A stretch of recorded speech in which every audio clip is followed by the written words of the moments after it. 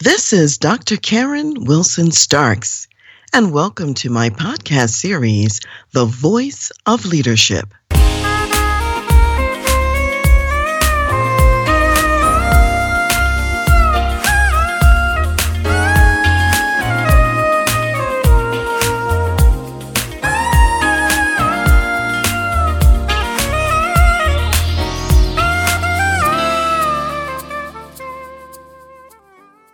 Hi, this is Dr. Karen Wilson Starks, your host for The Voice of Leadership and for Dr. Karen Speaks Leadership.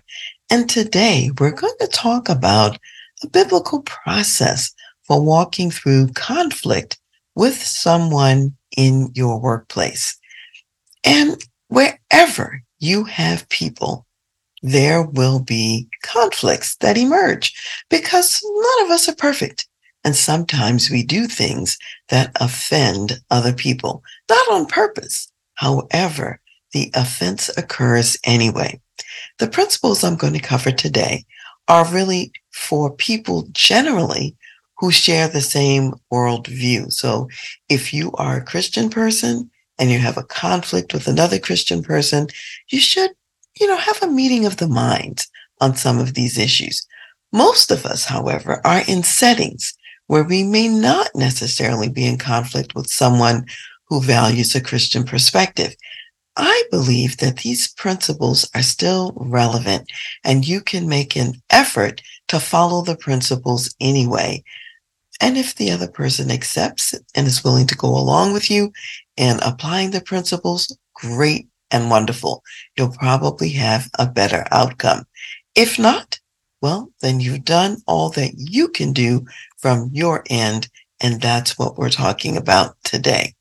So the very first principle, as you know, with anything, is to, first of all, pray to God. And you might say, well, why is that important? There's a lot going on in conflict situations, and only God has all knowledge. He's omniscient. He knows everything. God has all power, omnipotent, and God is also omnipresent, which means he's with us all the time and in every circumstance. So God can see what we can't see, and we want to access divine wisdom, divine intelligence, and the ability to see through God's eyes what is going on and also what we should do about it. And this really makes me think about Proverbs, the 3rd chapter, and verses 5-6.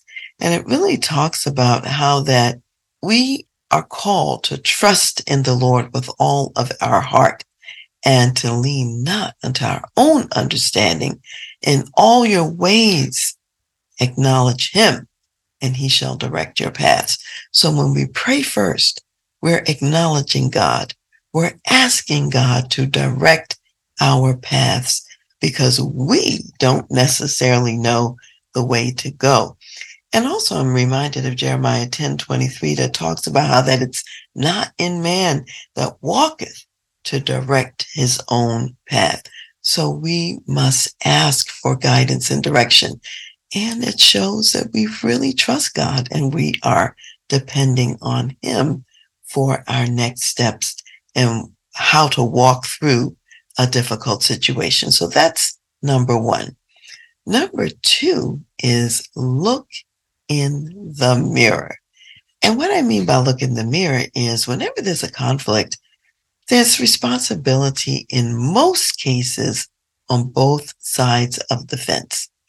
It's very easy for us to look across the fence and identify clearly the fault of the other person.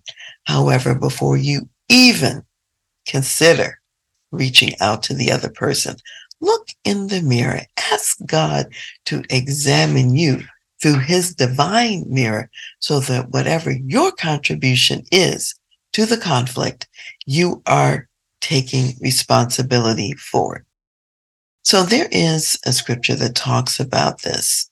It talks about the whole notion of the plank sometimes that's in our eye that really prevents us from taking a look at the speck that's in our neighbor's eye. And this is in Matthew, the 7th chapter, verses 3-5. And it says, in essence, why are you looking at the speck in your brother's eye and you haven't even considered the plank that's in your own eye? And then he says, basically, what you want to do is, first of all, remove the plank out of your eye. Keep in mind, if you have a big board, a big beam, a plank in your own eye, it really limits what you can see in the other person. So if you take the time to remove that plank, and then it says, now you will be able to see how to remove the speck in your brother's eye. So there's kind of an implication that sometimes what's in our own eye is even bigger than what's in our neighbor's eye. And we must remove that before we can even see the little speck in our neighbor's eye to remove it. So looking in the mirror is really important, and it actually prepares us to be able to see with greater clarity and to see better when we remove any impediments in our own situation. So ask God for revelation about your own role in the communication, the two-way process. And sometimes it's not because you've done anything that's truly wrong. However, when you consider the optics of the situation, there may have been a better way to say what you wanted to say, a better way to operate and to act in that circumstance, given the other person that you are relating to. God will reveal to you those other options. What else you could have done that you weren't thinking about? So that's why number 2 is important. Look in the mirror. And then number 3 is really to talk to the person with whom you have an issue and to talk to them privately. And a lot of times we don't want to go to people privately, and we want to talk in public. We want to dress them down in front of other people. However, privately is very, very important. When you speak to people privately, they're more inclined to hear you, to listen to what you have to say, and there's less defensiveness. Now, if you say a lot of things that are difficult in a public setting, the shields go up and people have a sense that they must protect themselves from the incoming artillery, and they're not really prepared to hear you. They're not prepared to listen. And in fact, they may not be listening. And so it's really hard to have a heart-to-heart conversation in a public setting. And this is really a major biblical principle that comes out of Matthew, the 18th chapter. And I'd like to just share a little bit about what this says. This is Matthew 18, and it's verses 15-17. And those scriptures say, moreover, if your brother sins against you, go and tell him his fault between you and him alone. If he hears you, you've gained your brother. But if he will not hear, take with you 1 or 2 more, that by the mouth of 2 or 3 witnesses, every word may be established. And if he refuses to hear them, tell it to the church. But if he refuses even to hear the church, let him be to you like a heathen and a tax collector. So basically, we want to give people an opportunity to be heard and to hear us in a safer setting. And the public is not safe for most people. So take the time to go and share with them one-on-one. And as it says, if that doesn't work, take 1 or 2 more. And if that doesn't work, that's when you go to a larger body or a larger group like the church congregation. And then if they don't hear you, because we're talking brother to brother now, well, then that person is not following the principles of Christ. And so in many ways, you're waiting for them to return, if you will, to God. They're like the heathens. They're like the tax collectors at that point. Now, I know you'll be practicing this in offering that olive branch with people who do not share a biblical perspective. And they may choose not to speak with you one-on-one. They may do something completely different. You, however, can ask for and attempt to pursue this biblical approach, knowing that for most people, that works out better. That's a better way to go. And I just want to remind you that a lot of conflict is really rooted in misunderstanding. And one of the reasons to have this dialogue and conversation with the person who you may have offended, and you may not fully understand how you have offended them, you want to be willing to engage in the conversation, to listen, to really understand from their perspective what's happened and where they're coming from. And here's what we have to remember. We all have filters that we bring to every situation. Those filters come from our age, comes from our gender, our ethnic background, our life experiences. And those filters affect how we communicate and also how we hear and how we interpret what's being said. Having filters is not a problem necessarily. You just have to know that you have them. And because you have the filters, it may be that what you say is heard differently by the receiver because of their filters. And sometimes it's the sharing together helps to get past the differences in the filters and the life experiences and to say, oh, I never thought about it that way. I didn't realize that this is how that might land with you or how you might hear this. And that sets the stage for a deeper and greater understanding. So you really want to listen to understand. The Bible talks about being slow to speak and spending more time hearing and understanding. You don't have to agree with what the person is saying. You want to understand it, however, so you know what your next steps may be in the process. And then number 4 is to talk to the person rather than about the person. And so often when something happens, we don't want to go to the person who's offended us or the one with whom we have a conflict. Instead, we want to call up our neighbor, talk to them about it. We want to blast them in today's world on social media or in some other public forum. And in reality, this is the last thing you want to do is talk about them rather than talk with them. Have courage. Show respect by talking to the person rather than about them. Now, if you talk about them, here's what's going to happen. You're going to get further entrenched in your own viewpoint about what's going on. And then it's going to be harder to shift to an alternative perspective and viewpoint as you're listening to understand once you do engage that person, which hopefully you ultimately will do. The other thing is that by talking to others, you may unnecessarily damage the reputation of the person with whom you have the conflict. And later, hopefully, when you work it out, you don't necessarily circle back to the cast of thousands that you've maligned, this person to correct those perceptions. So those individuals go forward continuing to think that there's an issue and there's a problem.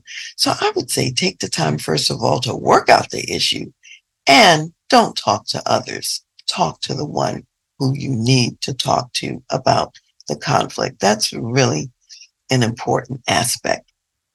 Continuing on with number 4, James, the 3rd and 4th chapter, talk a lot about this whole issue of what we say about people. And I think I'm not going to read this whole aspect, but I want to share a couple of points from James, the 3rd and 4th chapter. And first of all, it says that if anyone doesn't stumble in what he says sometimes, that's a perfect man. And he's able to control his whole body if he can control his tongue. And the tongue being small can actually cause a big bonfire, if you will, and set things aflame. And so you want to be careful with the tongue because of all the damage that it can do. It says it's such a great forest fire. That's what the tongue does when we just have it unbridled, saying whatever we want to say. It says the tongue is a fire, a world of iniquity, and it can defile the whole body and set on fire the whole course of nature. Even though we can control great animals because of the bridles we put on horses, or great ships because of the rudders that we put on them, James, the 3rd chapter says, no man can tame the tongue. It's an unruly evil full of deadly poison. And with that one tongue, we bless God and we turn around and curse men, the men that God has created in his own image. So out of that same mouth, we'll have blessings, we have cursings, and all kinds of difficulties. So the point is, we want to be careful about what we say and be slow sometimes to speak and fast more so to listen. And we don't want to use our tongues as weapons that damage people and that tear them down in the process. So that's number 4. Talk to the person rather than about the person. Read in your own time chapters 3 and 4 of the book of James for more about the tongue. And then number 5 is show the fruit of the Spirit and how you deal with the people who you are talking to. And this is really important. The fruit of the Spirit, that's love, joy, peace, long-suffering, kindness, goodness, faithfulness, gentleness, and self-control. And that comes from Galatians 5, verses 23 and 24. It takes intentionality to speak to someone with that kind of kindness and love and forbearance, patience. And that's why you got to pray first, so that God can fill your heart with that, so that God can give you the fruit of the Spirit in the moment as you are working out whatever the conflict is. So remember to bring that heart attitude to the conversation. And then number 6, after you've heard what your neighbor is saying and you understand things from their perspective, their vantage point, it gives you an opportunity to understand if you were the one who offended them, how you offended them. So now, number 6 is to apologize and to ask for forgiveness. Now, Matthew, the 5th chapter, and verses 23 to 24, it talks about how if you're approaching God and you come to his altar with a gift that you're giving to God, and you remember that your neighbor has something against you, it says, leave your gift at the altar. Go back to your neighbor and be reconciled to your neighbor. Then come to the altar to give your gift to God. That's how much God cares about this. He wants us to have short accounts with him and then short accounts with each other. So be sure to apologize. Be sure to ask for the other person's forgiveness once you understand how you may have offended them and what your part is in the conflict. Then I would say number 7 is that it's also important to forgive them. So if they have offended you, and that's also the issue, you now have had this conversation with one another to try to work it out, and you've been harboring some resentment or whatever in the meantime, it's time to forgive them too. Forgive the other person. Very important. Matthew 18 talks a little bit about this, and that it says, Matthew 18 verses 21 through 22, and we talked about in Matthew 18 about going to the person individually. Well, in this part of Matthew 18, it says, the disciples are wondering, well, how often should we, forgive these people? And Jesus was saying, you are going to forgive them 70 times, 7 times. In other words, so many times You can't count it. And he also told them in Luke, the 17th chapter, verses 3 and 4, if a person comes to you on the same day they've offended you, yes, you rebuke them for the offense. And if they repent and want to be forgiven, ask for forgiveness, you forgive them. Even if they come 7 times in the same day, and each time they repent, you forgive them. So God's forgiveness is unlimited. He's forgiven us so much, far more than we're ever going to have to forgive each other. We want to forgive each other with the same generosity that God has also forgiven us. So that's why Jesus says 70 times 7. He didn't mean for you to put it in a black book and count up all of those offenses. He meant make it limitless. We know that 7 is the number of God, this number of completion. It's almost like an infinity of sorts. Forgive them as many times as you need to. And we know that God's forgiveness of us is also unlimited. We want to keep that in mind. So one of the reasons why it's important to talk about this right now is because in our world, there's so much less civility than we used to have. And in our current world, people are talking a lot about people in public settings, whether that's in person or on social media. And we know that many young people, especially, have jumped off bridges, killed themselves because of things that were being said on social media. So we want to be cognizant of this plan that God has given us for how to walk through conflict. First, number 1, I'll review. Pray to him. Seek God's face first. Number 2, look at yourself. Look in the mirror. Understand what your contribution is to the conflict. Very important. Number 3, speak privately to the one who has offended you or the one who you have offended. Speak privately to try to work it out. Number 4, talk to the person rather than about the person. Very little gets resolved when we talk about people. In fact, greater chasms are created, and people who really are our friends and who we can call friends, a lot of times distance is created and those relationships are destroyed unnecessarily when we could have built a bridge back to each other. And then number 5, always showing the fruit of the Spirit, the love, joy, peace, long-suffering, kindness, goodness, faithfulness, gentleness, and self-control.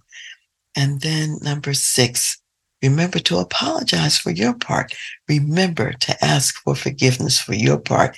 And number 7, forgive the other person so that when you leave this process, there's a clean slate, clean account all the way around. That's the way you want it. So I want to end with the scripture of Romans 12:18. And it says, if it is possible, as much as depends on you, live peaceably with all men. Notice it says, as much as it depends on you. Because we know there are some circumstances and situations where people are not going to follow this process with us. We may not have all of the choices that we want to have. And yet I encourage you, in your workplace, in your home, in your neighborhood, continue to hold out the olive branch to other people. Continue to reach across the chasm, reach across the aisle, mend a fence, and gain or regain a friend. Blessings to you as you are a peacemaker in your workplace and in your life.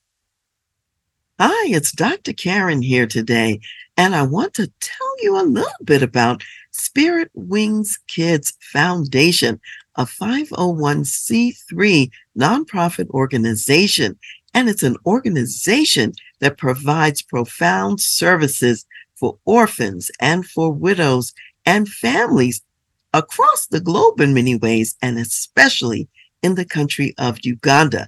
So today I'm speaking with Donna Johnson, who is the founder of Spirit Wings Kids and also a board member. Donna, tell us about some example of the profound work that you're doing in Uganda.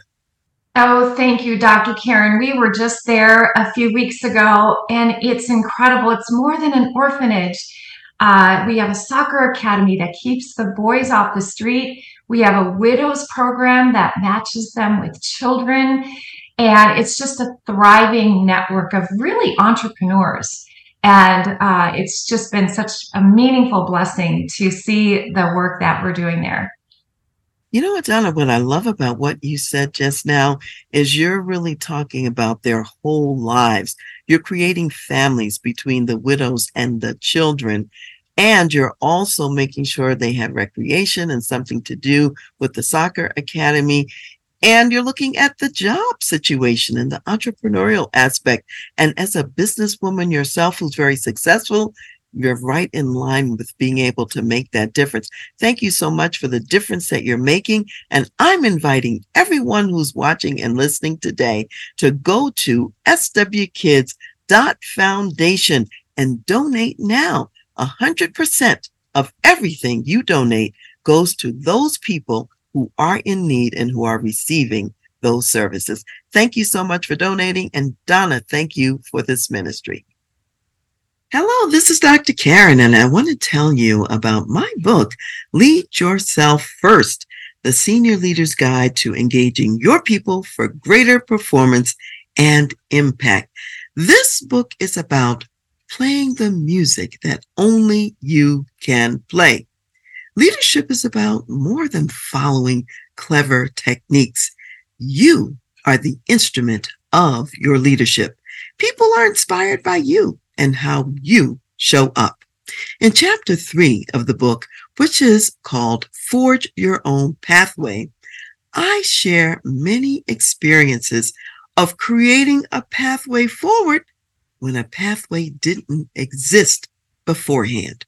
Sometimes that path is created through service, such as a time that I was taking a train every week from Wiesbaden to Frankfurt, Germany, to volunteer in the Army Hospital, the 97th General, and I was volunteering once a week as a psychologist. Little did I know that this volunteer job would later become a full-time employment opportunity for me. Because of the volunteer service, I was in the right place at the right time when the doors opened up. The metaphor that I often use for creating opportunities is the ability to see possibilities where none are visible. And I call this creating blizzard food. So just imagine, just like in Colorado, this could happen at any time. There might be a raging blizzard outside. You haven't gone to the grocery store yet. There's no obvious food in the refrigerator or the pantry. Yet, if you look hard enough, there is hidden food, and you can use it to create delicious meals for you and also your guests. So I encourage you, get your own copy of Lead Yourself First. Forge your own pathway forward. Create your own opportunities. Be the instrument of your leadership and create some delicious blizzard food.